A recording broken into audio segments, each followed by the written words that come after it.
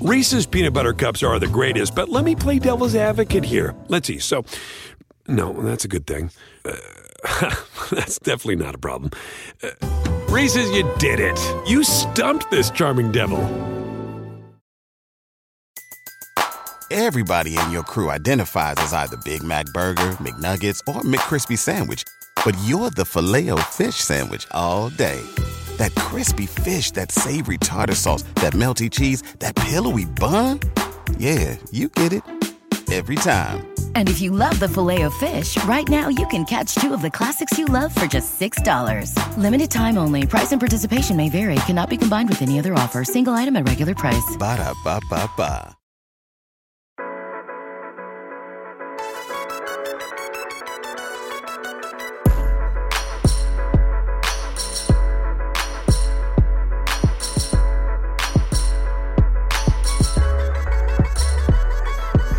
Hello, everybody. Welcome to the Roto-World Football Show Week 13 recap. I am Patrick Daugherty, joined off the jump by Mr. Denny Carter. We're going to break down the entire Week 13 Sunday slate, beginning with the Lions outlasting the Saints, segueing into the Bucs outlasting the Panthers, the Cardinals outlasting the Rain, and Pittsburgh, where they surprisingly demolished the Steelers 24-10. But we will begin in New Orleans, Denny, where the Saints, this looked like this whole era of New Orleans football was over early on. The Lions got out to a huge early lead. The Saints came storming back. They still did not win. Derek Carr got injured along the way. It seemed like a really strange game from afar, a game I didn't catch any of. Just where to even begin with this 33-28 Lions victory? Yeah, I'll get into the Carr thing in a second. Mostly, this was Sam Laporta season, and it actually makes a lot of sense. If we retroactively analyze this game, we can see that the Saints give up the highest target share to guys running from the slot. And Sam Laporta runs a lot of slot routes along with Amon-Ra St. Brown. St. Brown had only 2 catches on the day, but one of them was a 25-yard touchdown. So he kind of got away with it. But yeah, Laporta, 41% target share on the day, 9 catches for 140 yards, and one of Jared Goff's 2 touchdowns against the Saints. So really, really good stuff from him. On the Saints side, it was kind of a mess because you had the Carr injury. He injured his back, his shoulder, and his head on one hit. And it was a brutal hit. It was an old school, like 80s type, pick up the quarterback and drill him into the depths of the earth type of hit. The kind that's now only legal in YouTube compilations. Yes, yeah. I haven't seen that in probably like 2 decades. It's not funny, but yeah, it was shocking. It was shocking. And so then Jameis Winston came in and was as good as he was last time he came in for Carr. He was that bad. I mean, he was horrific. I didn't know where you were going with that. I was just assuming he was good again. No, it was terrible. Wow. Actually unfathomable throws over and over. Wow. His best throw was a 30-yard completion to Chris Olave, which actually was thrown directly at the face of a Lions safety. Okay. Wow, this is why we have people on to break down the box. Yeah, and it was tipped in the air, and Olave caught it. Olave goes for 100 yards. I don't know how, because he was not part of the game at all, but he goes for 100 yards in this one because he's the only game in town because Michael Thomas is out, Rashid Shaheed is out. It's him and A.T. Perry, the tire salesman. Yeah, come on. That just always sounds to me. A.T. Perry. It actually kind of does. I feel like if I want to get my tires, I go to A.T. Perry's. Or it sounds like someone who won the U.S. Open golf like 3 times in the 1930s. A.T. Perry, I don't remember. Because, like the final Sunday at the U.S. Open, NBC puts up a graphic. Yeah. He's trying to surpass A.T. Perry for the 4th most U.S. Open wins. I'm like, who the hell? Right. We all remember A.T. Perry winning at Shinnecock Hills. Of course. Yeah, back in 1932. But we digress. Anyway, let's get on from there. But yeah, the story again, and I take great pleasure reporting this, is Taysom Hill. 13 rushing attempts to 14 rushing attempts for Alvin Kamara. And Taysom ran cold in this one. He missed out on 2 goal line touchdowns by about a combined 2 inches. So it could have been a much bigger day. He had 59 yards and 1 rushing touchdown, on the day. That it could have been 3 is what I'm saying. Alvin Kamara ended up with 2 short rushing touchdowns because he came in, shockingly, honestly, he came in and he vultured the touchdown from Taysom Hill. And I'm not upset about it. You're saying people are saying Denny's upset about it. I'm not upset. It's quite the role reversal because we've now just become used to, well, Taysom Hill is doing the one thing he does, and that is screw the people we actually care about in fantasy. But here's the thing. I only care about Taysom Hill in fantasy. So Taysom Hill was weird. He felt like kind of a week 13 free space. I thought he might catch a few more passes, but he did not do that at all. No, he didn't. 2 for 15, but the other ground, he just cannot be stopped. Yeah, but he really is like a huge, unless game script gets out of control, he is really a part of this red zone offense. He is the main part. He is the central part of this red zone offense. Juwan Johnson, the other tight end, had a really rough day. Didn't catch a pass. Had 2 brutal drops. He just didn't seem like he really wanted to be there. I don't know. The body language was not right with him. Jimmy Graham caught a touchdown, which is great. Not again. The only 90s kids will remember. The things that don't make me mad are Jimmy Graham catching a touchdown and Alvin Kamara vulturing Taysom for 2. But so it was kind of a weird fantasy game because Amon-Ra didn't have a big day, Goff didn't have a big day, Montgomery and Gibbs did not have big days. The only guy who had a real big day was Laporta in this very high scoring game. Yeah, just looking at the box. By the way, Lynn Bowden 3 touches for -1 yards. So he did not continue getting away with it. But yeah, it looked like some face saving on the Lions side, basically, where Demont saved some face for the touchdown. Yeah. Amon-Ra, in a really atypical down game for himself, saved his fantasy day with the touchdown. Jahmyr Gibbs did not, though, save his day with the touchdown. And the Saints side, I guess Chris Olave maybe kind of saved his day with that 30-yard catch late to get him over 100. Pretty decent PPR day. But yeah, if you told me there was going to be what is 61 points in the Superdome, I would have like, all right, this is the good stuff. Yes, it's going to be amazing. Yeah, it's not a particularly appealing box score, and it was not particularly appealing to hear you talking about it. No, it was.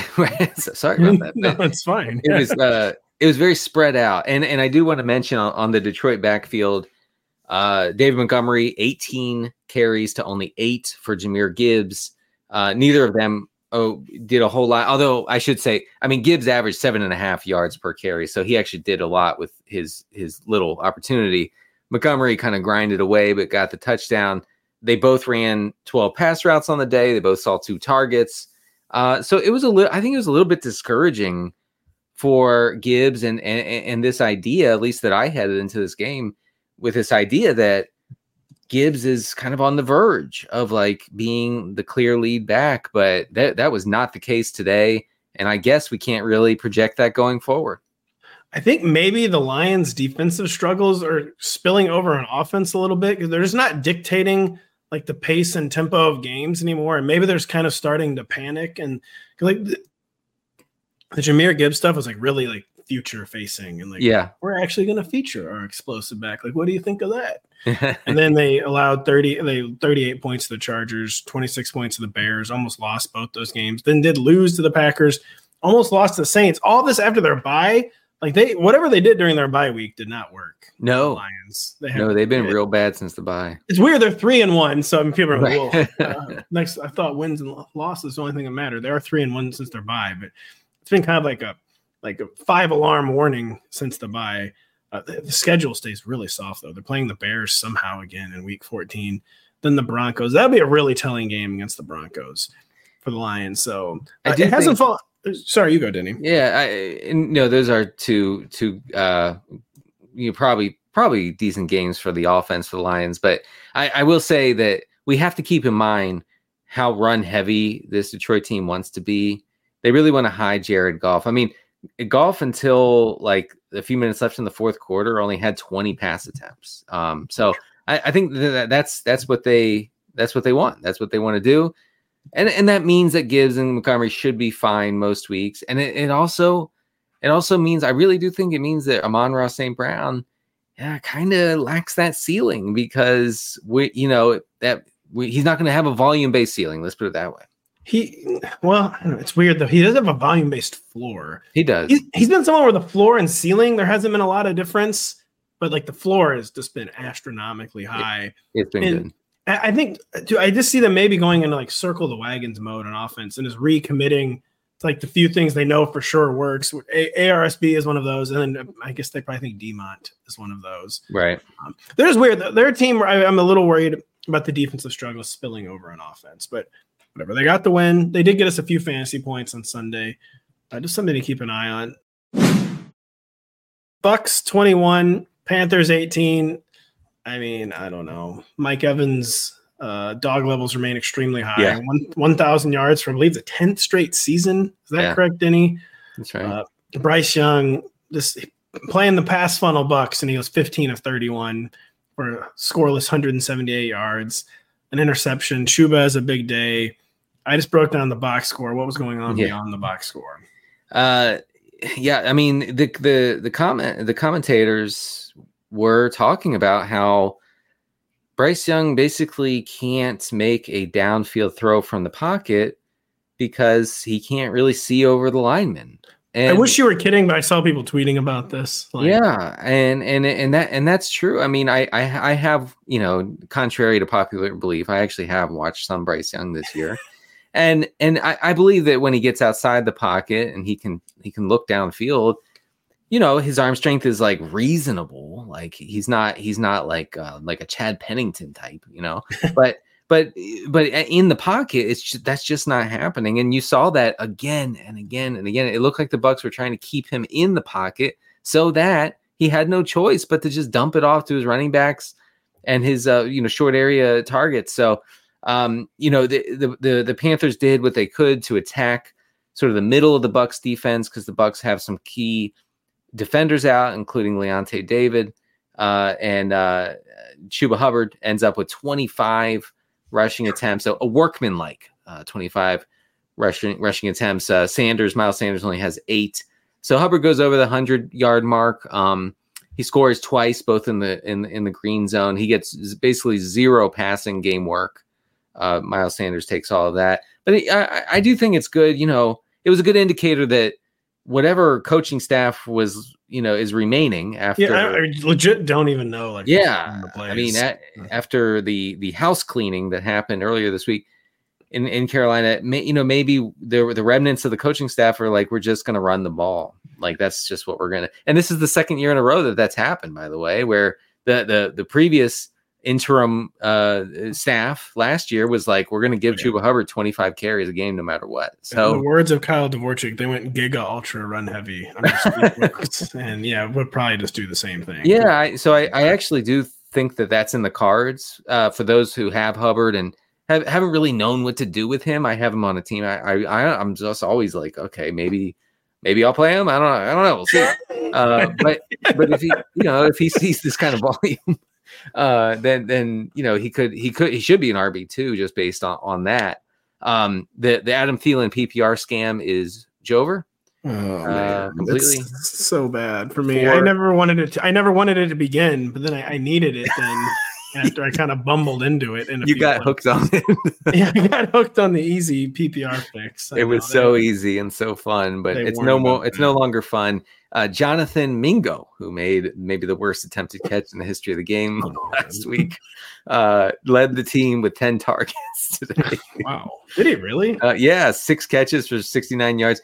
He probably, obviously I'll look at it on Monday. I would guess that Jonathan Mingo had 180 air yards and ends up with less than 70 real yards. So, man, it's just bleak. That Panthers offense is so bleak. So not much to see there. Just real quick before you get into the Bucs, no let up in sight for the Panthers. They're at New Orleans versus the Falcons versus the Packers. Pretty tough pass defense at the Jaguars. They end the season then against the Bucs. I just don't see where the hope comes from. I don't even know what the plan should be to try to develop Bryce Young. It's bad with the potential to get worse somehow these final 5 games. I agree. Sorry, on the Bucs side, what did you see, Denny? Yeah, Bucs side, Chris Godwin was iffy coming into the game. I wouldn't be surprised if his routes were actually down. I'm actually hoping that they did update that. If you can hold on 1 second, I can tell you. Well, he zero balled on 3 targets. Yeah, but actually he was out there, Pat. He was out there, 29 routes run on 32 dropbacks. So, woof, that's not good. No. Led the team in routes, but you don't get points for that, unfortunately. Mike Evans dominates targets, 41 or 42% target share, I forget which. He catches 7 of 12 targets for 162 yards, including a 75-yard touchdown. And honestly, this guy, I mean, either like this is like a real deal tryout for the Chiefs or whatever for next year, or he is so motivated, it's crazy. Like he's trying to like put this team on his back and get into the postseason. And they could in the NFC South, they could actually do it. They could get a home game in the playoffs. Man. That is absolutely crazy. He's insanely motivated, and he is the only person Baker Mayfield looks toward. Baker Mayfield, by the way, in this game, one of the worst throws you'll see if you watch football for the next 25 years. Wow. Really? I need to look this up. Falling backward, basically just throws like, the game 500 where you throw it up and you say 200. No, I know. Oh, man. I'm sure I should, but we play that in the Mid-Atlantic region. So he basically just threw it straight up into the air toward Mike Evans. There was triple coverage, and you won't believe this. It was picked off. So he missed Mike Evans. I swear, decent quarterback play, and Mike Evans has 200 plus yards in this game. So I need to look that up. You win a game of 500, then you get a crate of Old Bay seasoning. That's what you're saying. And then you dive directly into the crate. Actually, there you go. Yeah, you just dive directly into the rub.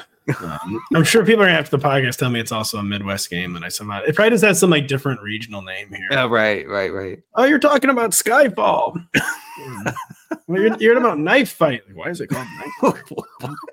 By the way, Chris Godwin one time in his past 5 games has cleared 50 yards, and it was 54 against the Titans. He hasn't cleared 70 yards since October 15th. He's cleared 100 yards one time all season. But you want to know something, though. The folks who started Chris Godwin, they got a 19-yard rushing touchdown today.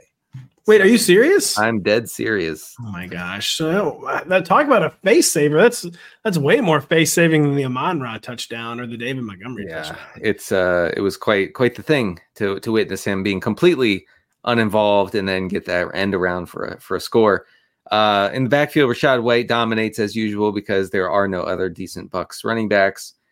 He wasn't good, 84 yards on 20 carries, but his long run of the day came on the second to last play. It was garbage time, and he broke through the line. You know how it happens late in games, and he runs for 30 yards and then slides down in bounds to end the game, basically. Come on, man. So besides that, Rachaad White didn't have anything going. He punched in a short touchdown in the first quarter. Oof, it was not great though for Rachaad White. Not great for Rachaad White. Not great for the Pittsburgh Steelers in my game, didn't he? Really kind of an inexplicable game, a 24-10 Cardinals victory. It was one of those really, really weird games, though, where there were 2 separate weather delays. I've been doing this a long time, and it's always, when you're in like the blurb game, there's nothing worse than a weather delay. It's just the ultimate, well, my life is ruined. and there were 2 of them. Yeah. And this game, it was really disjointed. When they were playing, it was some of like the hardest rain. The announcers like, you'll never see rain this hard. And they were like being serious. Kevin Harlan was just marveling at the rain. So there were extenuating circumstances, including Kenny Pickett departing late in the first half after aggravating the ankle injury he was battling coming into the game. But they were already losing 17-3. Or no, they were still only down 10-3, excuse me, when Kenny Pickett came out. But the Cardinals were dictating the pace and tempo of this game. The Steelers couldn't get anything going. And just now they're on a short week against the Patriots, who as much of a laughing stock as the Patriots have become. They've had 3 straight games of allowing 10 or fewer points. And this is not a joke. The Patriots are the first team since the 1938 Chicago Cardinals to lose 3 straight games and allowing 10 or fewer points. So just not happening for the Steelers. The Cardinals, you look at the Cardinals box score, you'd have no idea how they got 24 points. I don't understand. I'm looking at it. You have 9 targets for Trey McBride, basically nothing else for anyone else. Yeah, Marquise Brown 1 target on 20 routes. What's going on? There wasn't even, it was only one Steelers turnover too. So it wasn't even like a field position thing. It was the Cardinals drives that did scored. And like they got all their stats on like their 3 or 4 scoring drives. And then it's a lot of 3 and outs on the other drives where the Steelers, the play volume was about the same. It was just, everything about this game was weird with the injuries, a lot of injuries on both sides. Deontay Johnson went out with something at one point, but he came back. Marquise Brown was barely playing through his heel injury, and he, quote, zero balled. This keeps stealing everything Kyle Dvorak said. He's introducing too much stuff into my lexicon. But only the second catchless outing of Marquise Brown's career. Mm-hmm. And then, of course, Kenny Pickett gets hurt. Just no flow to this game. And I don't know. It's just a strange game. So I did have – okay, here are my questions for this game. First of all, it seemed to be really run heavy for Arizona. 67 offensive snaps, only 27 dropbacks. Greg Dortch led the team with in routes run, followed by Rondale Moore and Marquise Brown. Like I said, Trey McBride dominates, 50% target share for Trey McBride. What a wonky game this was. Did Kyler run a lot? What happened? No, Kyler. Well, he ran I think like 8 or 9 times for only about 20 yards though. He did not find the end zone. Real quick with the receivers, Greg Dortch only had 1 catch, but he mossed Joey Porter Jr. like a really critical second half, third down conversion. And Rondale Moore in this game, brutal drop on what would have been a really long gain in the first half. Yeah. Greg Dortch just seems to be ahead of Rondale Moore at this point. This is not happening for Rondale Moore. No, it's not. And they're going on bye this week too, and then they come back against the 49ers. That's another thing about these Cardinals. There's no point in even playing the Greg Dortch or Rondale Moore game because they're on bye and they're coming back with all 32 teams active and playing the 49ers, where they're just going to get fiascoed, basically. And the Cardinals, really rainy conditions. It was a revenge game, of course, for James Conner. Right. And the Steelers' run defense kind of soft, and they just rode James Conner. Like I said, they had a lot of go-nowhere drives, but unlike the Steelers, they had a few that they actually finished with scores, and that was really as simple as that. Not very many productive drives in this game. The Cardinals just happen to have more of them than the Steelers did. It kind of shocking. I wrote in the Funnel Defense report this week that the Steelers really had a great run-based matchup against Arizona. Arizona, one of the most extreme run funnels, and they really couldn't establish it. Najee Harris and Jaylen Warren were shut down. It looks like Najee Harris easily ran more routes than Warren and saw one more target than Warren. So I suppose Warren is still the RB2 here, and they just couldn't get the run game going. I think the initial snap counts had Najee around 60% to 40% for Jaylen Warren too. And Jaylen Warren only 1 catch for -4 yards. He was more efficient on the ground. He had 9 carries for 59 yards. His long gain was only 18. He had a lot of like 8 or 10 type yard gains. But Najee out-touched him, he out-produced him, he out-snapped him, he out-routed him, even like you said. And I don't know why they ever bothered to announce Jaylen Warren as the guy. And quite literally nothing changed. And Najee's been totally fine. And this the kind of overall lack of production there. It was 31 carries for 130 yards, not a disaster day. Just in addition to dealing with the weather, the Steelers had to deal with the quarterback injury, and the rhythm. Nowhere to be found for the Pittsburgh Steelers. Right. Yeah, it looks like, and just to follow up on Pat Freiermuth's enormous Week 12 outing, he ran a route on 20 of 31 dropbacks. He only saw 3 targets. I don't have his receptions up here, but it seems like a pretty muted day for Freiermuth. It was 3 for 29. ESPN has him with 5 targets. It was in the 4 to 5 range. Sometimes those change after the fact, but no one drew more than 5 targets for the Steelers. Another thing where the pass volume was limited, 27 total attempts. They were not taking to the skies in this game, even though the Cardinals are not great against the pass either. George Pickens did have 4 for 86. 38 of that came on a really long gain on the opening drive. That seemed like maybe the post Matt Canada stuff is real. Yeah, I was very excited for that situation. Although it also may have been I know we know you're unhappy, George. So here's a long ball. Boy, they seemed really unhappy, by the way. Deontay Johnson had one of the most depressing touchdown celebrations I've ever seen. There was 4.5 minutes left, and he scored to make it 24-10. And he went through a really elaborate celebration. But he seemed very sad the whole time. It was really weird. It was really weird. It was like that TikTok of the girl crying. It kind of was. It really kind of was like the TikTok girl dancing and crying. That's a little bit how the Deontay That's Johnson so good. Yeah, so that was kind of a highlight / You got to respect Deontay for going through with it anyway. You do. You got plans. You gotta follow through. But we followed through in recapping these games. Well, that does it for us, Denny. We'll talk later this week. All right. Reese's peanut butter cups are the greatest, but let me play devil's advocate here. Let's see. So, no, that's a good thing. That's definitely not a problem. Reese's, you did it. You stumped this charming devil. Everybody in your crew identifies as either Big Mac Burger, McNuggets, or McCrispy Sandwich. But you're the Filet-O-Fish Sandwich all day. That crispy fish, that savory tartar sauce, that melty cheese, that pillowy bun. Yeah, you get it. Every time. And if you love the Filet-O-Fish, right now you can catch 2 of the classics you love for just $6. Limited time only. Price and participation may vary. Cannot be combined with any other offer. Single item at regular price. Ba-da-ba-ba-ba. We are now joined by Mr. Kyle Dvorchak, who had the Colts beating the Titans 31-28. A very weird game with blocked punts, missed kicks. Then the Falcons, whatever this was, I don't even know what you call the Falcons, 13-8 win over the Jets.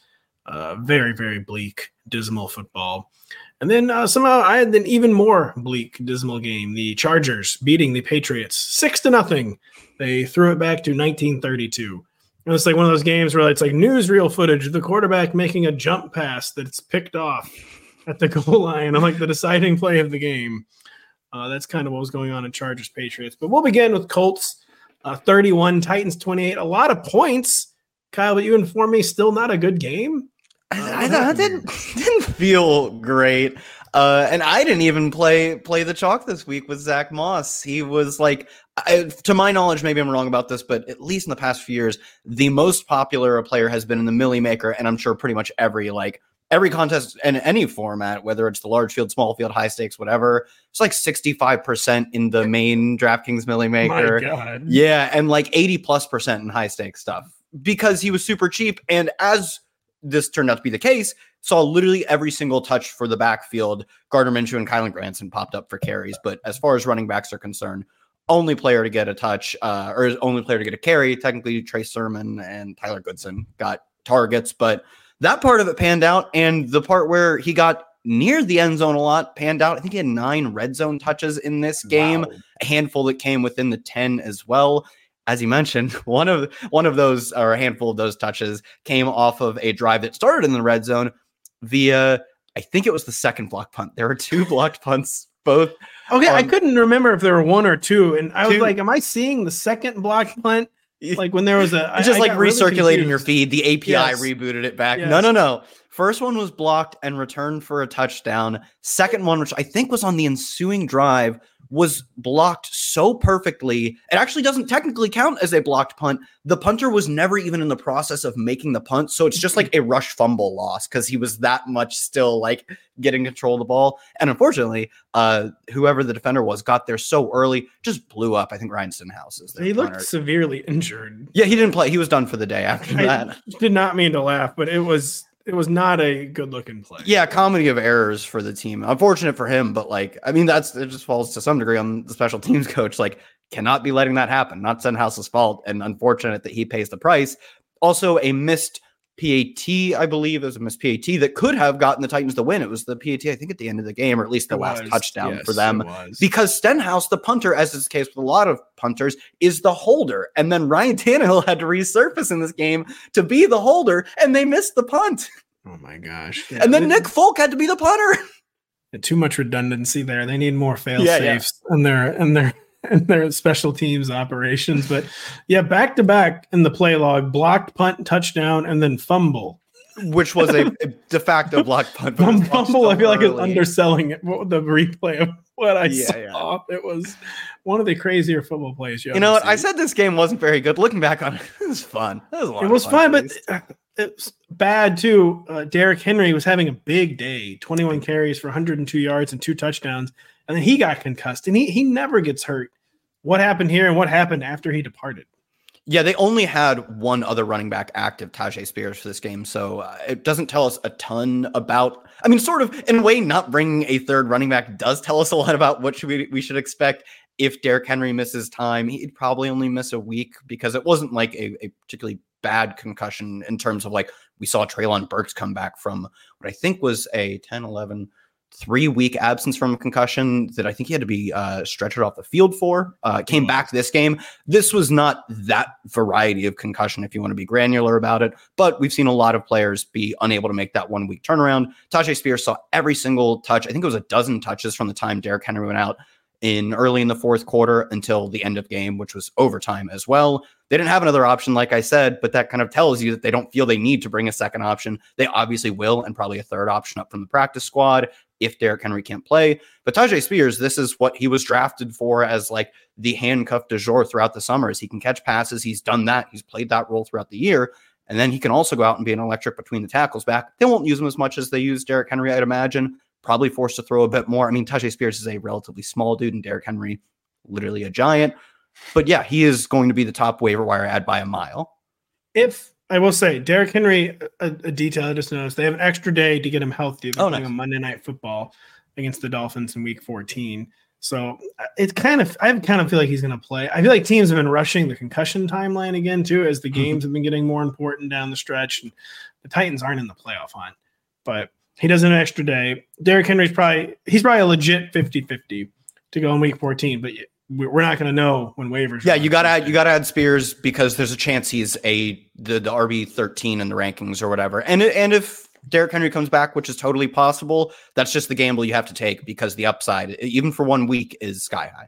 So the storylines weren't quite as plentiful in the passing game. So for the Colts, the Michael Pittman chalk did get home, 11 catches, 105 yards and a touchdown. And finally, I mean, I'm going to steal a joke several people were making on Twitter, but those Alec Pierce best ball shares for all the 10th place teams are really starting to pan out. 3 catches. I had some teams that made the jump from 10 to 7. They were cooking. Yeah, I mean, he had a good game. This is what we've been waiting to see from him. He's not a high volume guy. I think both with Pittman and Downs, who didn't really do much this game, with both of those guys there playing the roles they do, you don't expect to see a lot of like 100-yard or 5 to 6 catch even games. But Pierce hadn't even really showing up in the box scores as that downfield threat. For maybe it's because he has Gardner Minshew as quarterback, but Minshew's throwing a lot. He's not afraid to throw the ball downfield. He just hadn't been earning targets. But this was a matchup as like every single player that needs to get right just needs to face the Titans once. These cornerbacks just can't handle like speed on the outside. You don't have to be that fast on the outside, but Pierce is. So got behind the defense multiple times, including one the 6-yard touchdown at the very first drive of the game, but then a 55-yarder to what could have, or what was almost a touchdown, but at least put them in position to score the game-winning touchdown in overtime. I didn't realize the 55-yarder was not the touchdown. So 2 big plays for Alec Pierce, but I mean, no reason to get no one played him for this one. Obviously, he'd been sent no one played him, and just ago. No real reason to expect things to change either. Correct. Yeah, they are. Well, I say that. I just noticed they're playing the Bengals in Week 14, who do allow, as you might say, a giga amount of chunk gains. So maybe you can point chase Alec Pierce if you're super desperate, but you'd have to be pretty desperate to do the point chasing. Real quick before we close the book on this game, what did you see from the eye test from Will Levis? Not a great box score. We didn't get a touchdown. I saw him yelling at DeAndre Hopkins. That is correct. He did. You pointed out that D-Hop also made a habit of yelling at Kyler when they were in Arizona. Also, all those guys fought with Cliff at different times. So I don't want to say like this is a D-Hop problem or whatever. No, I think too, it was more Kyler would yell at D-Hop. Which I always thought was really weird, like the young guy yelling at the veterans. Like, man, I don't know why. I mean, it happened again. Yeah, I don't know how he feels comfortable yelling at D-Hop, but he was watching the Kyler tape and was like, "Hey, I can just yell at him, I guess." No, I don't think maybe D-Hop made a mistake on whatever play that was, but I don't even remember seeing it. It's not like he had some bad drop as far as I'm concerned. Yeah, he's the only guy who's relevant in this pass catching core. As I said, Treylon Burks came back. He didn't play very much. He'd been out of practice for weeks and weeks. He's not even in the box score. So didn't get a target. I saw he played 9 or 10 snaps. I've seen both numbers floated out. They were just ramping him up. Like really, he came back just to get some reps in. He'll get ramped up as the season goes on. Not a player for fantasy purposes we care about. Levis was fine in this game. I think part of the worry for him was that he made a ton of really bad mistakes in college, and he's not like imploding in that way. Whereas like Bryce Young, who actually didn't make those really bad mistakes in college, has turned into that guy.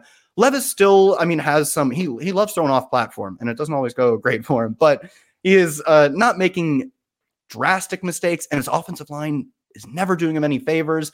Not seeing like, I'm shocked they don't use him on the ground more. He's a really strong athlete and put up really good rushing numbers in college. No, never gets a design carry, doesn't scramble much.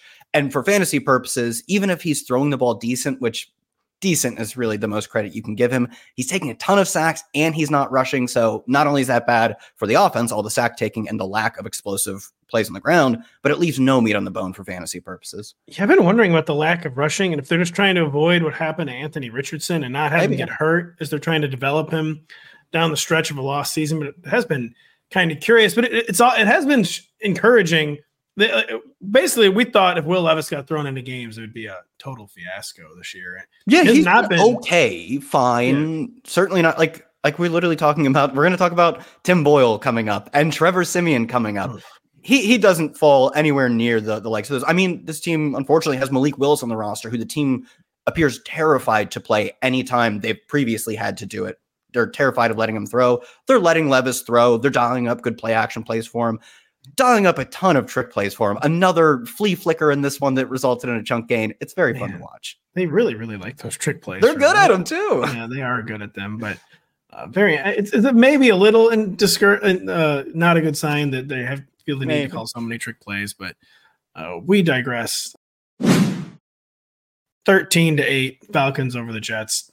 I don't even know what to say. I mean, 12 completions for Desmond Ritter. Let's go to the box really quick. 12 completions for Desmond Ritter, 14 for Tim Boyle before he got benched, before Trevor Siemian, who appeared to be somehow even worse, fumbled 3 times.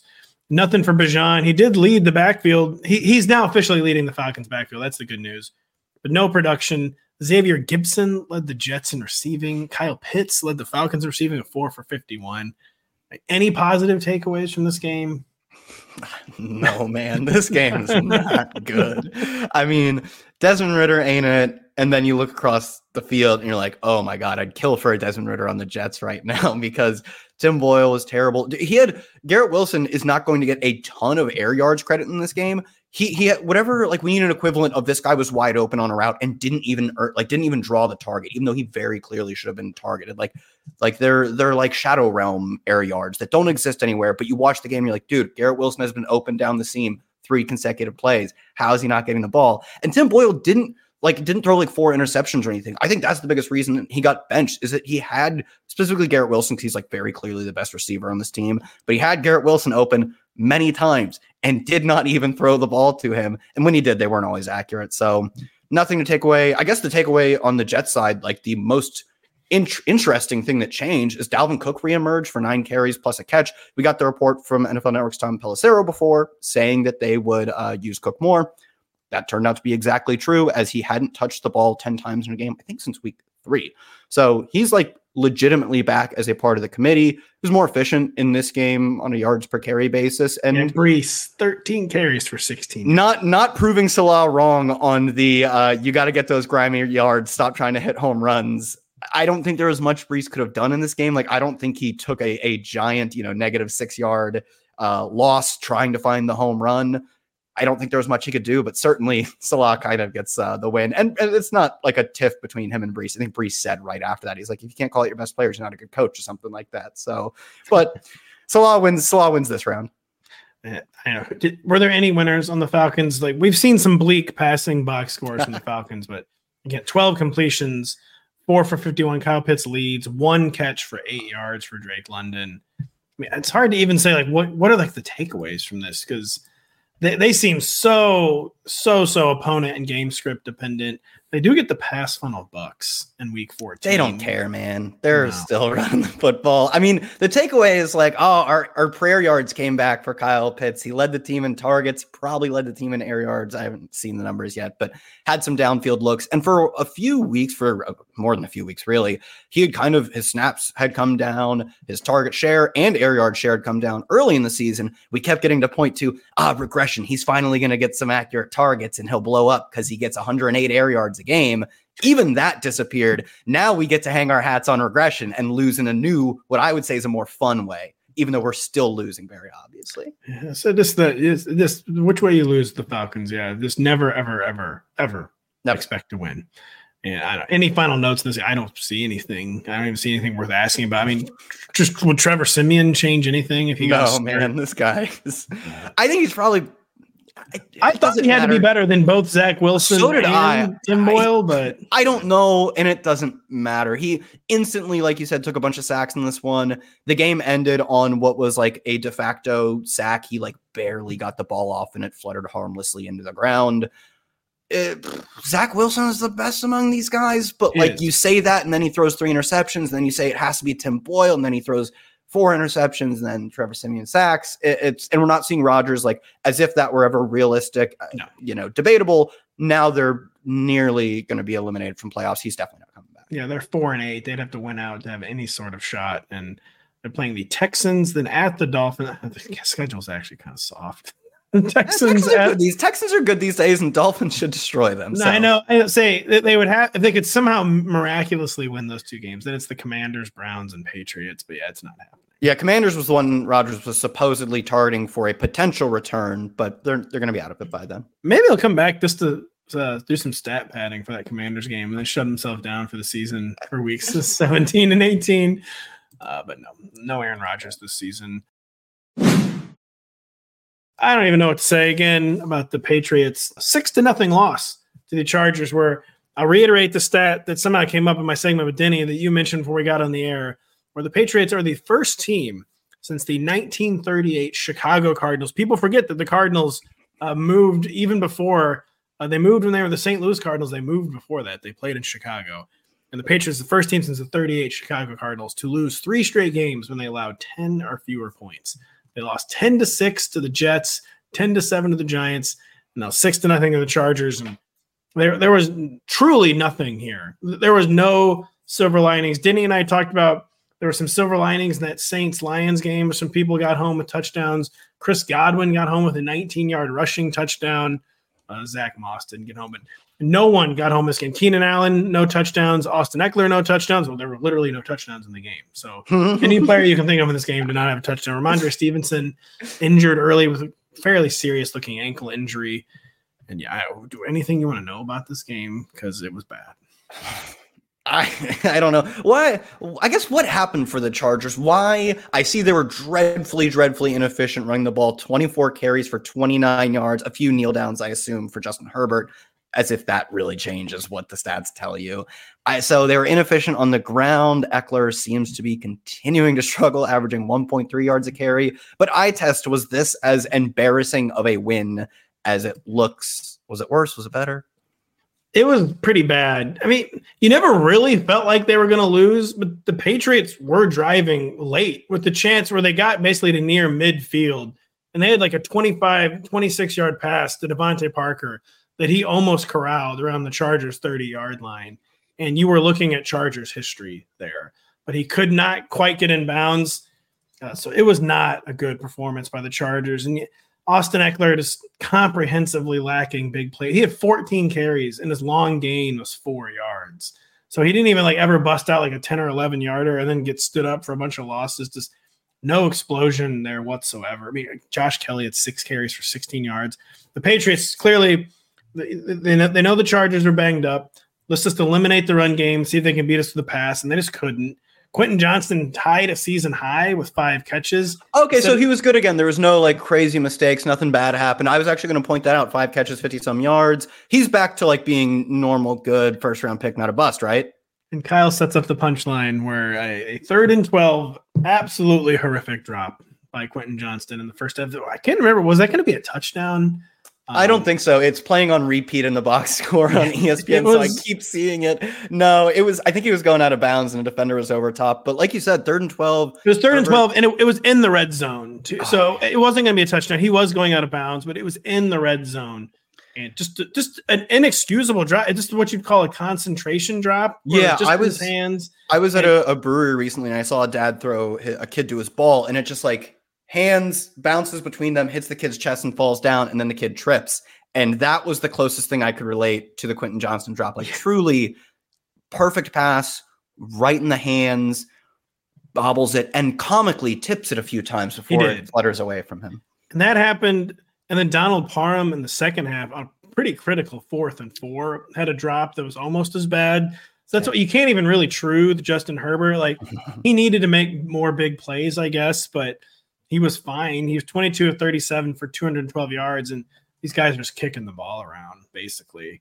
His number one receiver is playing through like 2 or 3 injuries in Keenan Allen, and you really could not be upset with Justin Herbert's day. And it's such a bad situation for him right now. They need Josh Palmer back so bad, which you should never be in the situation where you desperately need Josh Palmer. And with Jalen Guyton, he didn't have an end zone drop. I was going to say he had a drop, but it wasn't a drop. It was an end zone target, but it wasn't a drop. But they really need Josh Palmer back. And as you and I were talking, there was real no indication he was going to come back this week. He seems very dicey for week 14 against the Broncos. And I don't know where the fantasy points are going to come from for Justin Herbert in week 14. Yeah, Palmer's like dicey to return this season. They've been very hesitant to even say he'll come back this year. I think they did get Staley got asked that question. He just said he couldn't say at this point. So yeah, no signs of hope for this team talent-wise getting better. Other side of the ball, like you said, do we care much about what's going on here? I'll note, like you said, Stevenson went down. Ezekiel Elliott got 17 carries, didn't do much with them, 52 yards. Like you said, no touchdowns, so you don't have to say that no one scored in this game. 4 for 40 through the air, saves it in your PPR leagues. Any juice here with Zeke as obviously he's going to be among the better waiver wire pickup options, but how good, how bad? Yeah, there's definitely some juice. It's the first time all year he had 20 touches. They're playing the Steelers, who had kind of a shaky run defense. Well, not kind of. They've had a shaky run defense. Then James Conner just had a real big day against them. The only thing, it's a short week game. It's the Thursday night. And the Steelers are super discombobulated. The Patriots are super discombobulated. It could be one of those haywire games in a really bad way. But, I mean, Zeke is going to be in probably the top 24 because they have no option other than the shovel touches his way. I guess Ty Montgomery will mix in and play some passing downs. But yeah, Zeke, almost no scenario in which he does not get 20 because it's going to be Mitch Trubisky for the Steelers. So the Steelers it's going to look a lot like this game. In fact, yeah, the Steelers are not going to be getting out to like a 2-score lead or anything like that. So 20 touches seems like almost a guarantee for Zeke in Week 14. Whether anything happens with them, of course, that's up to you. We're just giving you the information, but he'll probably be in the top 24 based on this projected workload alone. Devontae Parker got 9 targets, by far a season high. Hopefully, Demario Douglas will be ready to return for that game. I mean, Hunter Henry, just embarrassing. I think he has 5 catches in 3 games since the Patriots bye. Back-to-back donuts for Mike Gesicki, one of the worst free agent signings in recent memory. Tyquan Thornton's only target was a horrible drop. The only good deep ball Bailey Zappi threw all day. There's just no hope with these Patriots pass catchers. Fun. Sounds beautiful. Fun. Yeah, great way to end the segment. Any difference between Bailey Zappi and Mac Jones? Can you tell them apart when you're watching the games? No, not really. I mean, Tom Curran, who I trust a lot, said he thought the operation maybe looked a little smooth. He didn't really see much difference, but like I don't know. I think maybe he said that like there was like just a little extra hope just because it was someone new, but no, nothing really. There were less big mistakes. Sure. There weren't any more. The thing is, there weren't any more positive plays. There were probably fewer negative plays. So there was maybe a slight decrease in negative plays, but no corresponding increase in positive plays. And it's how would there be with this core? So Fair. Very, very bad in New England right now. Very, very good segment for Mr. Kyle Dvorak. Thank you so much for joining us, Kyle. Thank you. Reese's peanut butter cups are the greatest, but let me play devil's advocate here. Let's see. So, no, that's a good thing. That's definitely not a problem. Reese's, you did it. You stumped this charming devil. Everybody in your crew identifies as either Big Mac Burger, McNuggets, or McCrispy Sandwich. But you're the Filet-O-Fish Sandwich all day. That crispy fish, that savory tartar sauce, that melty cheese, that pillowy bun. Yeah, you get it. Every time. And if you love the Filet-O-Fish, right now you can catch 2 of the classics you love for just $6. Limited time only. Price and participation may vary. Cannot be combined with any other offer. Single item at regular price. Ba-da-ba-ba-ba. Now joined by Eric Samalski, who had the Rams 36-19 victory over the Browns. And Eric, I've never been a big fan of this cliche, but this game was closer than the score would indicate. And a lot of interesting storylines in this game. Joe Flacco just coming back and doing his Joe Flacco thing. The man, late stage Joe Flacco, late career, is just always 40-plus attempts, no matter what. I don't know why. He got there. Matthew Stafford continued some positive touchdown regression, 3 more scores. Kyron Williams, another big day, handling all the work in the Rams backfield. But 2 key injuries in this game, one on both sides. What do people need to know about, spoiler alert, Amari Cooper and Puka Nacua? Sure. I mean, the Puka Nacua injury seemed like the bigger one when it happened. He made a leaping catch, hit the ground, was holding his shoulder. They had totally immobilized it. The sideline reporters and the Rams beat reporters were talking about him being in tears as he came off the field. And then he was back for the third quarter. He didn't catch a pass in the second half. However, he did carry the ball 3 times. And looked good doing it. I mean, so I don't believe you're going to see any residual effects here. There's some indication by Twitter doctors that because it was a rib injury that they probably gave him some they gave him something to make him feel good to get back out onto the field. So he might miss some practices or something at the start of the week. Amari Cooper left the game and did not return with a concussion in the second quarter. We've seen now players come back within a week. Obviously, Chris Olave, just did it. So this is not Cooper's definitely out for next week's game, but it's definitely something to monitor. It's a pretty plus matchup against the Jaguars. So we'd love to, see him back in there. And then also Tyler Higbee on the Rams in the fourth quarter left the game with a head neck injury. The report from the crew covering the game was that he had passed the concussion test, but was not back in the game because of the neck injury. The Rams themselves didn't say anything about him passing a concussion test, so that's something to keep an eye on. Listen, Higbee is not necessarily super fantasy relevant right now, but it does open up more targets if he's not in the game because he was third on the team in targets prior to getting hurt. You took the point right out of my mouth where even though he's not really fantasy relevant anymore, he gets targets, and now they'll have to go somewhere else. I get the feeling. You know where they go?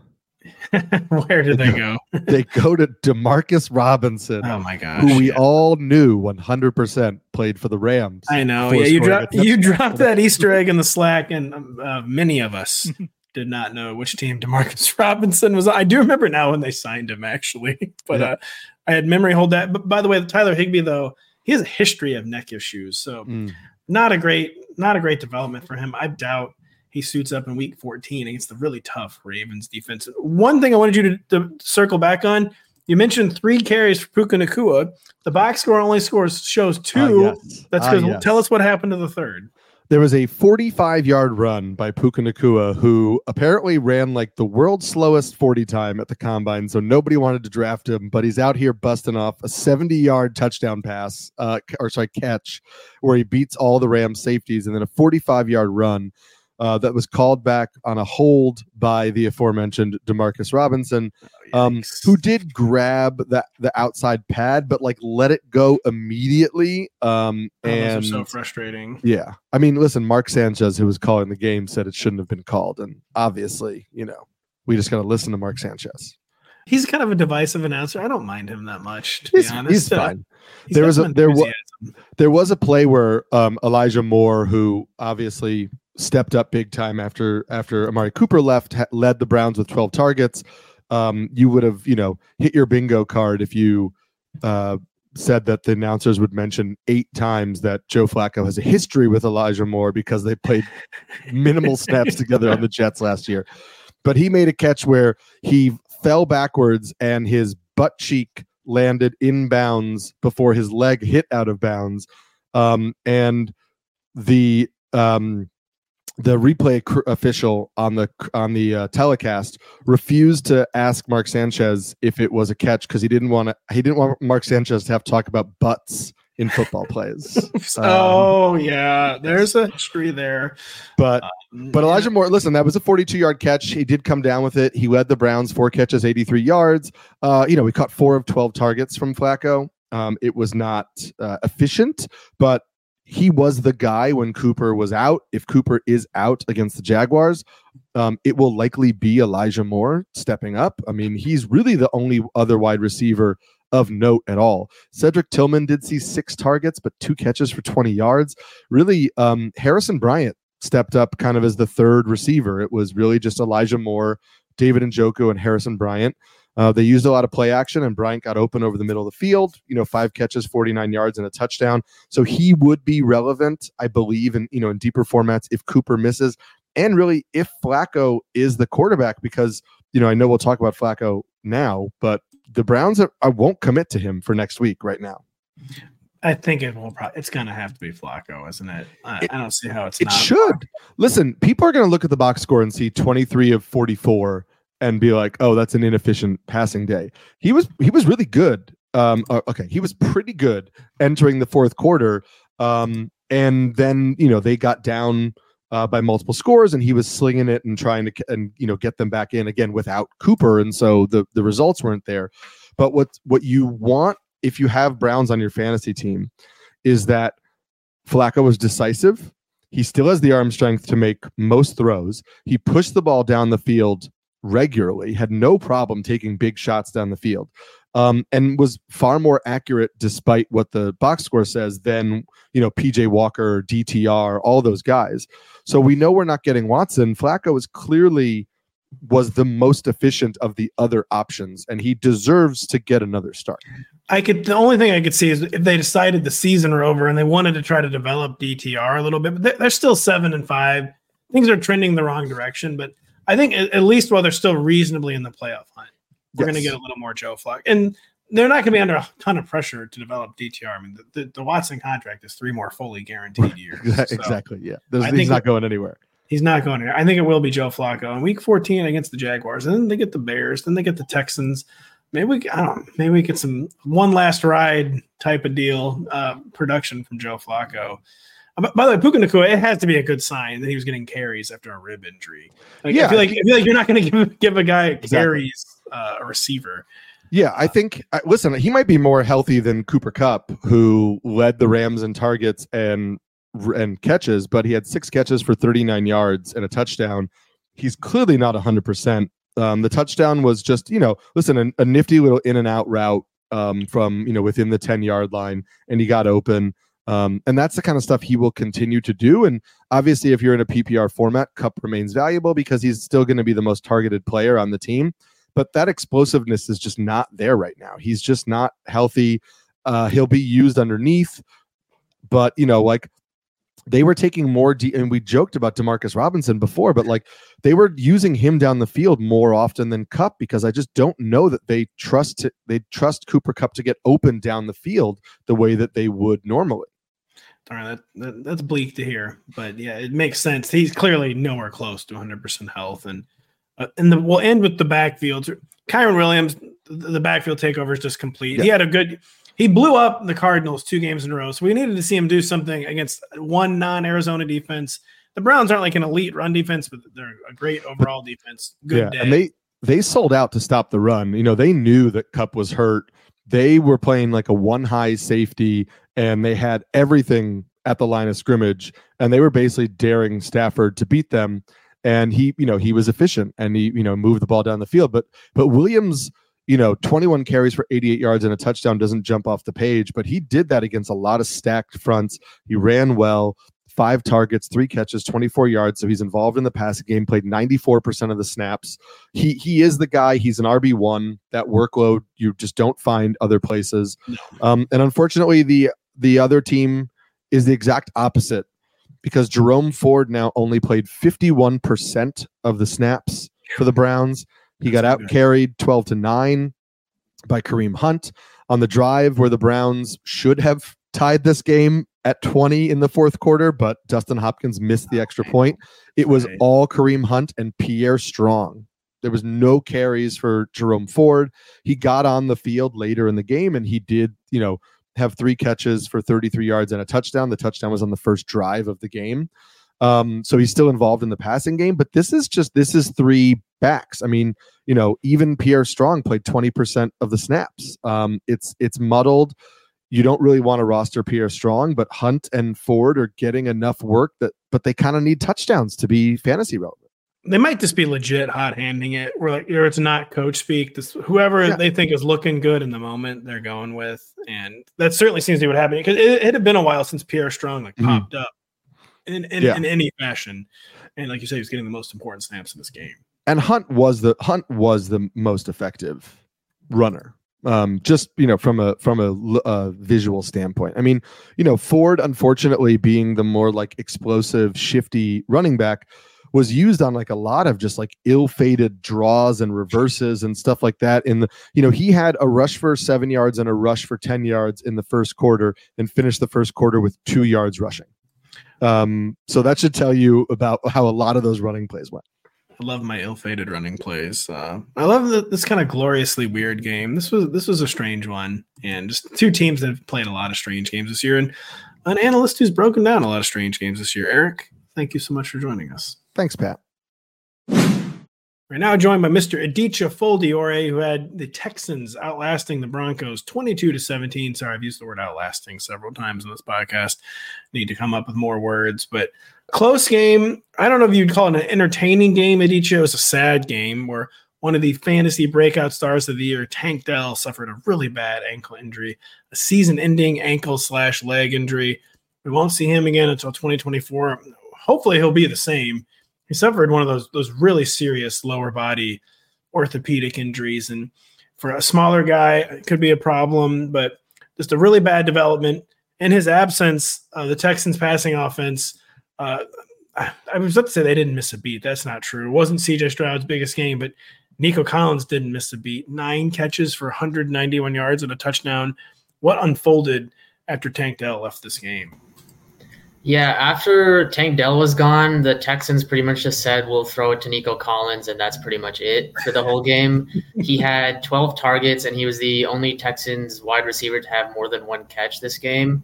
After that, it was Brevin Jordan, the tight end, with 3 catches. So it was Nico Collins with 9, Brevin Jordan with 3, and then a few players with 1. But after Tank Dell left, the play he was hurt on was he was blocking on a 3-yard Dameon Pierce touchdown, which is really strange to have a guy like of his stature block on a play like that. That was I didn't know if that was just a non-football guy too. Like, well, you just don't know ball. Everyone always says a 5, but even a lot of the ball knowers were saying, yeah, you don't do that. Yeah, it was not a good idea. It was a strange happening, but after Tank Dell, Noah Brown and Robert Woods, I thought would get some sort of run, but they didn't really get that many looks. Noah Brown had 2 targets. He didn't catch either of them. He had 1 drop over the middle of the field. And then Robert Woods didn't get a single target the whole game. So it'll be interesting to see how it plays out. Maybe it was that sort of thing where the Texans game plan to have Tank Dell for the whole game, and then after that they just said, we'll throw it to Nico Collins and worry about the rest for future games. But the Texans passing offense, CJ Stroud continues to be the best rookie out there. He's pretty much been the only rookie quarterback that's looked like the head of a playoff team. So Nico Collins will be fine, and he'll have a lot of upside, especially heading into those fantasy playoffs with CJ Stroud throwing to him as his wide receiver 1 for the rest of the season. Yeah, really a hugely impressive performance by CJ Stroud in some way. He took 5 sacks, but he only completed 16 throws, but to still get close to 300 yards and just get the W against a really tough defense after losing one of your most important players. He's just doing things rookies don't normally do. You made a really important point about mid-game, in-game injuries. What unfolds after those, a lot of times it's not always telling, because when you're adjusting on the fly, you're doing it. That's what you're doing. You're adjusting on the fly. Where once they have an entire week to game plan for week 14, and I'm looking at the Texans, I believe, in week 14, yes, they're playing the Jets. Not a great matchup, but things can be different. Noah Brown, maybe he just wasn't fully healthy today, but yeah, things will be different in the post-Tank Dell landscape. We just don't know what it's going to be, and it might not be telling either against the Jets, a really tough defense, but Any final notes on the Texans before we get to the Broncos? Dameon Pierce doubled up Devin Singletary in carries. Was not expecting that. It looks like the backfield's going back to what it was before Dameon Pierce's injury. Devin Singletary definitely still getting that receiving role that he was getting before, but Pierce got the bulk of the red zone carries, which was interesting to see after all those a couple of weeks of Singletary really blowing up. But it looks like the Texans know the roles that they want their running backs to be in. It's still a running back by committee type thing, but expect Pierce to be getting those red zone carries and Singletary to be getting more of those receiving opportunities. And then Dare Ogunbowale just sprinkled in there a little bit. It seemed I don't have any counter take to that whatsoever. It seemed like they're just going back.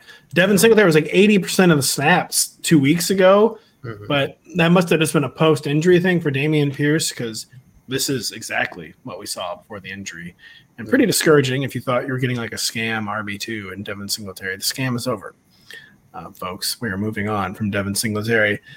The Broncos, I don't know, the second week in a row, Russell Wilson had over 10 carries.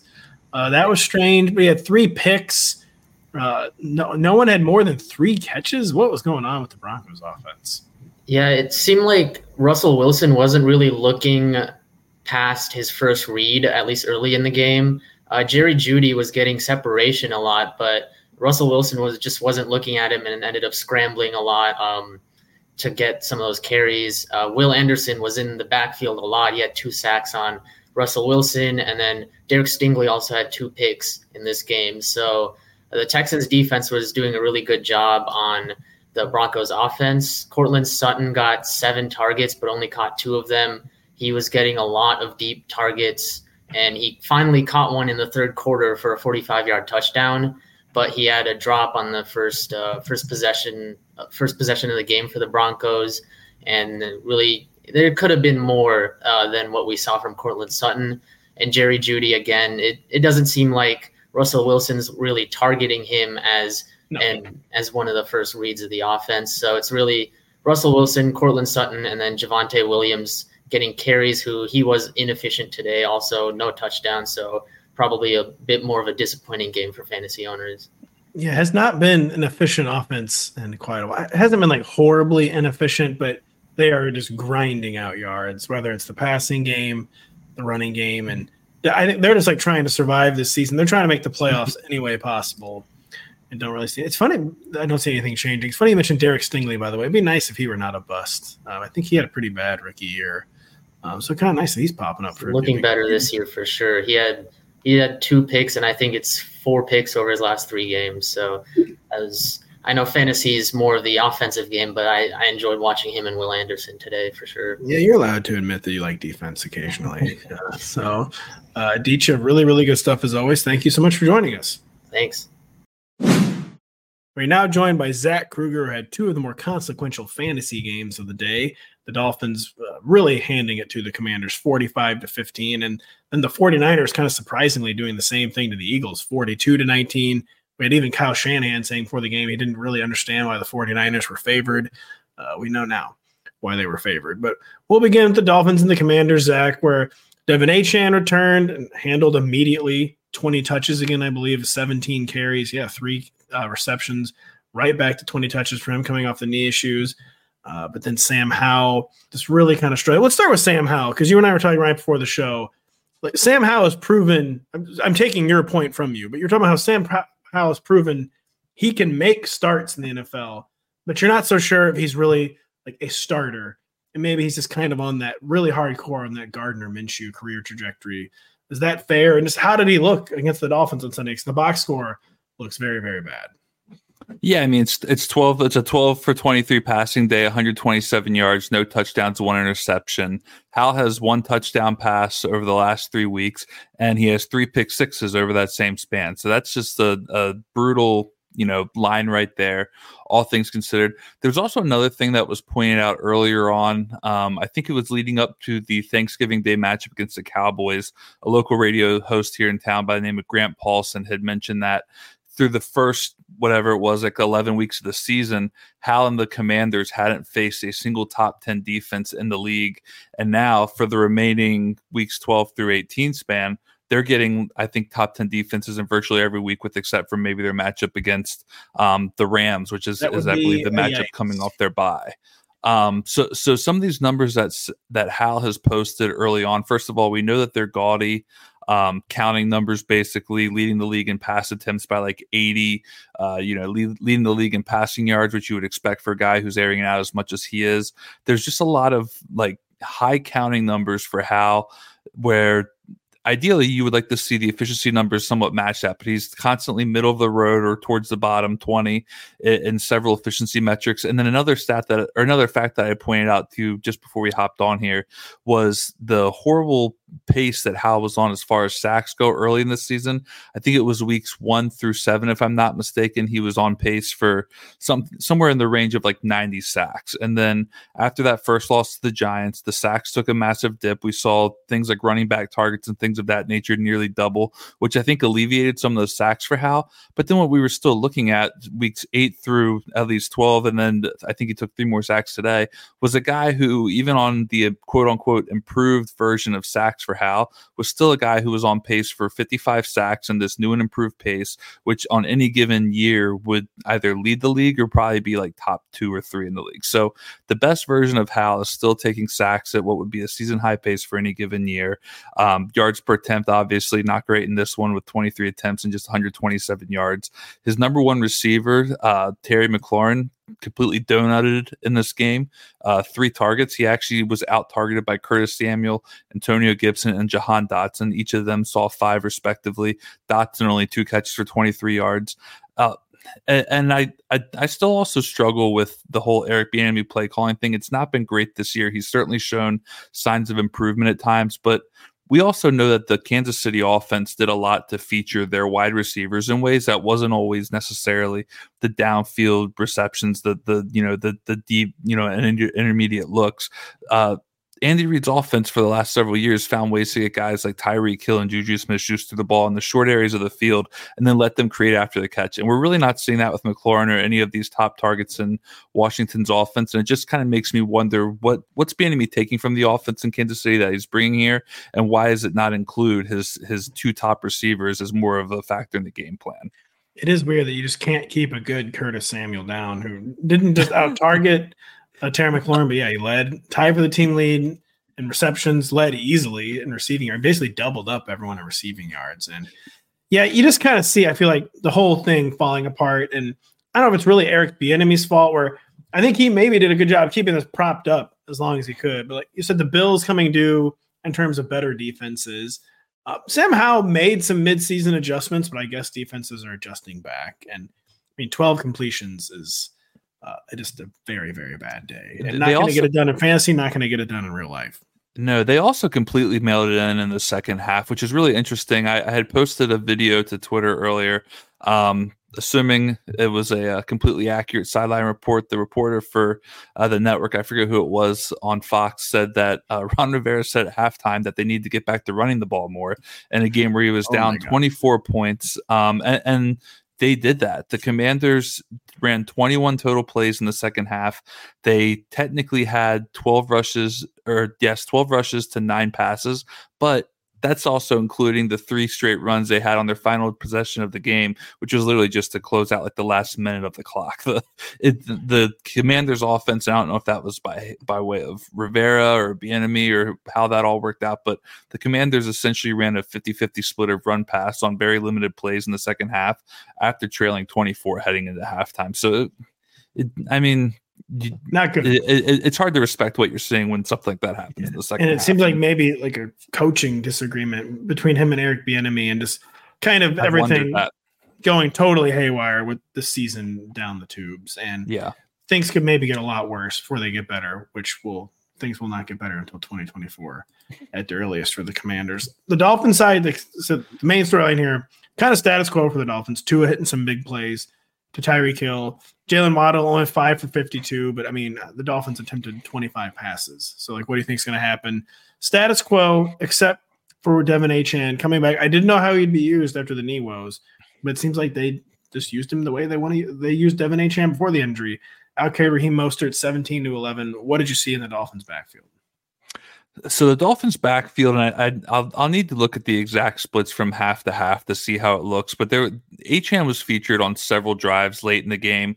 I think it was on the Dolphins' last or second to last drive. They had basically run the ball upwards of 10 times, splitting it with Achane and Jeff Wilson. And it was Achane who I would estimate probably handled about 70% of those carries. So had it not been for a game script where they pulled Mostert later in the game just because it was such a big lead, I think there's an off chance that it would have been a more 50-50 touch distribution between Achane and Mostert, possibly even with Mostert having the slight edge in carries. So the Achane rush line, as far as 17 carries, I believe is a bit inflated from just a blowout of performance in the second half. But again, I mean, he was still getting at least a 50-50 split by all accounts, which we would like to see. I think that was kind of the ceiling outlook for him going in, was hopefully he would be in a 50-50 committee with Mostert at worst. I think that's fair to say that we saw that.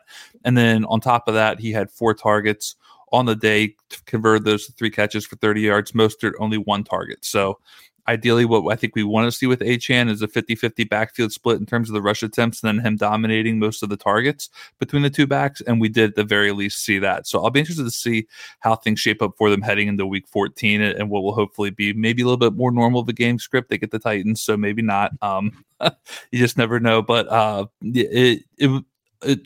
all accounts, things were good for Achane. I think they were slightly inflated because of the game script, and he scored twice, but certainly nothing that we could say was bad here. Probably a good sign that they're confident enough in his health to give him like second half work in a game where they didn't need to. So that's like a good takeaway too for Mr. Devin Achane. Oh yeah, Titans defense that in theory is tougher against the run. Well, yeah, they actually just totally shut down Zach Moss. So I guess they're probably still doing pretty well in the run. Jeffrey Simmons was injured on Sunday though. But Devin Achane, he's back in the top 24. That we know. Both Dolphins running backs are still in the top 24. This next game, the 42-19 victory for the 49ers over the Eagles. I'm not entirely sure what to say about this game. A lot of fantasy production, but it was not close. The 49ers scored touchdowns on 6 straight drives. Deebo Samuel got 2. Deebo was just going nuts. 2 touchdowns on only 4 targets. No one more than 7 targets for the 49ers. A.J. Brown and Devontae Smith both did a lot of compiling. DeAndre Swift got injured. I don't even know where to start. Where do you start with this game, Zach? Just a domination by the 49ers. Yeah, I mean, I think that's fair to start. 49ers 42-19 winners in this one. Brock Purdy, 19 of 27 passing for 314 yards and 4 touchdowns. Of the 4 touchdowns, and I feel like this is just what we have come to expect from Purdy and the 49ers in general, is just absolutely elite, insane players after the catch who is capable of ripping off one big play after the other. We saw that with George Kittle today. He had 2 catches for over 20 yards, finished the day with 68 yards, but his 2 long catches combined for 57 of those 68 yards, and he racked up some good yak in this one. Deebo Samuel's 2 touchdowns of 48 and 46 yards. If I had to just guess off the top of my head, probably somewhere in the neighborhood of about 60 to 70 yards of yak between those 2 scores. And then even a Juwan Jennings touchdown reception at 18-yard play. That was another one where he shook a defender after the catch, and then he rumbled for the majority of the yards to get the touchdown on this 18-yard score. Purdy, we know, is efficient in this 49ers offense. We know he can find the playmakers and get the ball to where he needs to, almost at will. It's just crazy to see how, in addition to that, he also benefits from having just these insanely talented athletes at the wide receiver and tight end positions who are just able to create so much after the catch. And it certainly helps too that the Eagles secondary has not been, I would say, a fraction of what they were last year. They've taken a massive step back, but a lot of missed tackles in this one and just bad angles on their tackles that I think helped certainly raise the overall touchdown count of Purdy in this one. The only touchdown that wasn't in a yak was a 2-yard touchdown to Brandon Ayuk early in the day. But he, ran as hot as we like to see Brock Purdy run. Christian McCaffrey, 17 carries, 93 yards, and a touchdown as well on the ground. He added another 40 yards through the air. Just overall, very good day for the 49ers on the road in Philadelphia. They did not appear at all overwhelmed by the game at large. Slow first quarter, but they bounced back to the final 3. Really impressive by Brock Purdy considering how slow of a start they got off. Yes, the start was incredibly slow. Then they just went Death Star mode. And Brock Purdy, maybe you could say he's in the right place at the right time, but it goes both ways. He's the man the 49ers need right now. And yeah, I'm done people I'm sure have no idea how long it took me to like come around on Brock Purdy, but there's no holes left to poke. He's doing his job. I mean, what more are you supposed to do? And he also he does do more than just do it. He gets a lot of yak job scores, but man, he's way more creative when things break down than Jimmy Garoppolo was. And yeah, I had to learn to start loving Brock Purdy, and I do. And very, very impressive. The Eagles, it's not like they were bad, but I mean, they definitely weren't bad for fantasy. Hard to complain for fantasy managers. What happened to DeAndre Swift? Only 6 carries for 13 yards, no touchdowns, roughed up late. How serious does the DeAndre Swift injury situation seem? So as a man responsible for blurbing these players after the game, I was looking for news on Swift. I did not find anything on his injury. He walked off under his own power. It was late in the game. So based on the fact that I couldn't find anything unless something has since come out since we recorded this, I think it's going to be wait and see right now on Swift. He got lit up on the play pretty hard late in the game. He did. It was a big hit. It was on a legal hit. It was a big hit, probably one of the bigger legal hits you'll see in today's NFL. But just overall, just a very bad day for Swift, both on the ground and through the air. 6 carries for 13 yards, another 2 of 7 through the air on 6 targets. Those 6 targets tied Kenny Gainwell for the most targets in the Eagles backfield. And I really think that the story for the Eagles, who, like you said, it wasn't really, by all accounts, a bad scoring day in terms of, certainly you want more than 19 points, but Jalen Hurts, 26 of 45 passing, 298 yards, 1 touchdown. There were no turnovers in this game, so it wasn't like the Eagles were having careless mistakes, but the running game, which we know that is still a big part of what the Eagles thrive on, just wasn't there. 13 yards for Swift, 5 yards for Gainwell on 2 carries, and then 2 yards for Boston Scott. Jalen Hurts led the team with 20 rushing yards on 7 carries. The 49ers did a very good job at bottling up the offense. And then obviously the result of, bottling them up early on the ground is going to be creating longer conversions on 3rd down, which is, that makes that hard. And then it's just kind of a trickle down effect from there.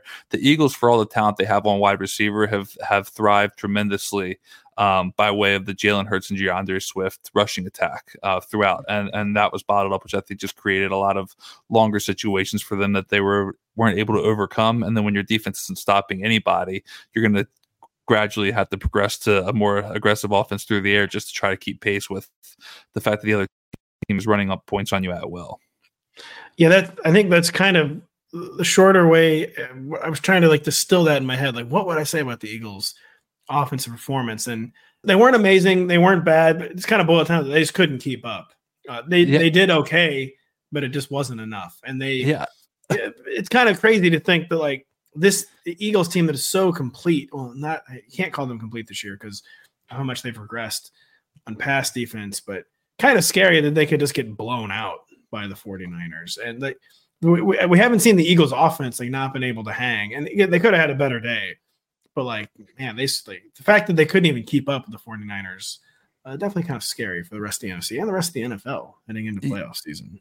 Yeah, I mean, if you just look at their 2 leading receivers in this game, A.J. Brown, 8 receptions for 114 yards, no touchdowns, but he had 13 targets, which was a big bounce back game for him. I think heading into the week, he had 6 catches for 45 yards in the previous 2 weeks. So at least A.J. Brown kind of gets off the I'm not doing anything ship for a week, and nice day through the air. And then after him, Devonta Smith, 9 catches for 96 yards and a touchdown. He's been running hot for 3 straight weeks now. This is what you want to see as far as receivers go from a fantasy perspective, but there just wasn't enough offense going forward to really keep them in it. They also had 2 drives in with relatively short field goals from 39 and 26 yards in the first quarter.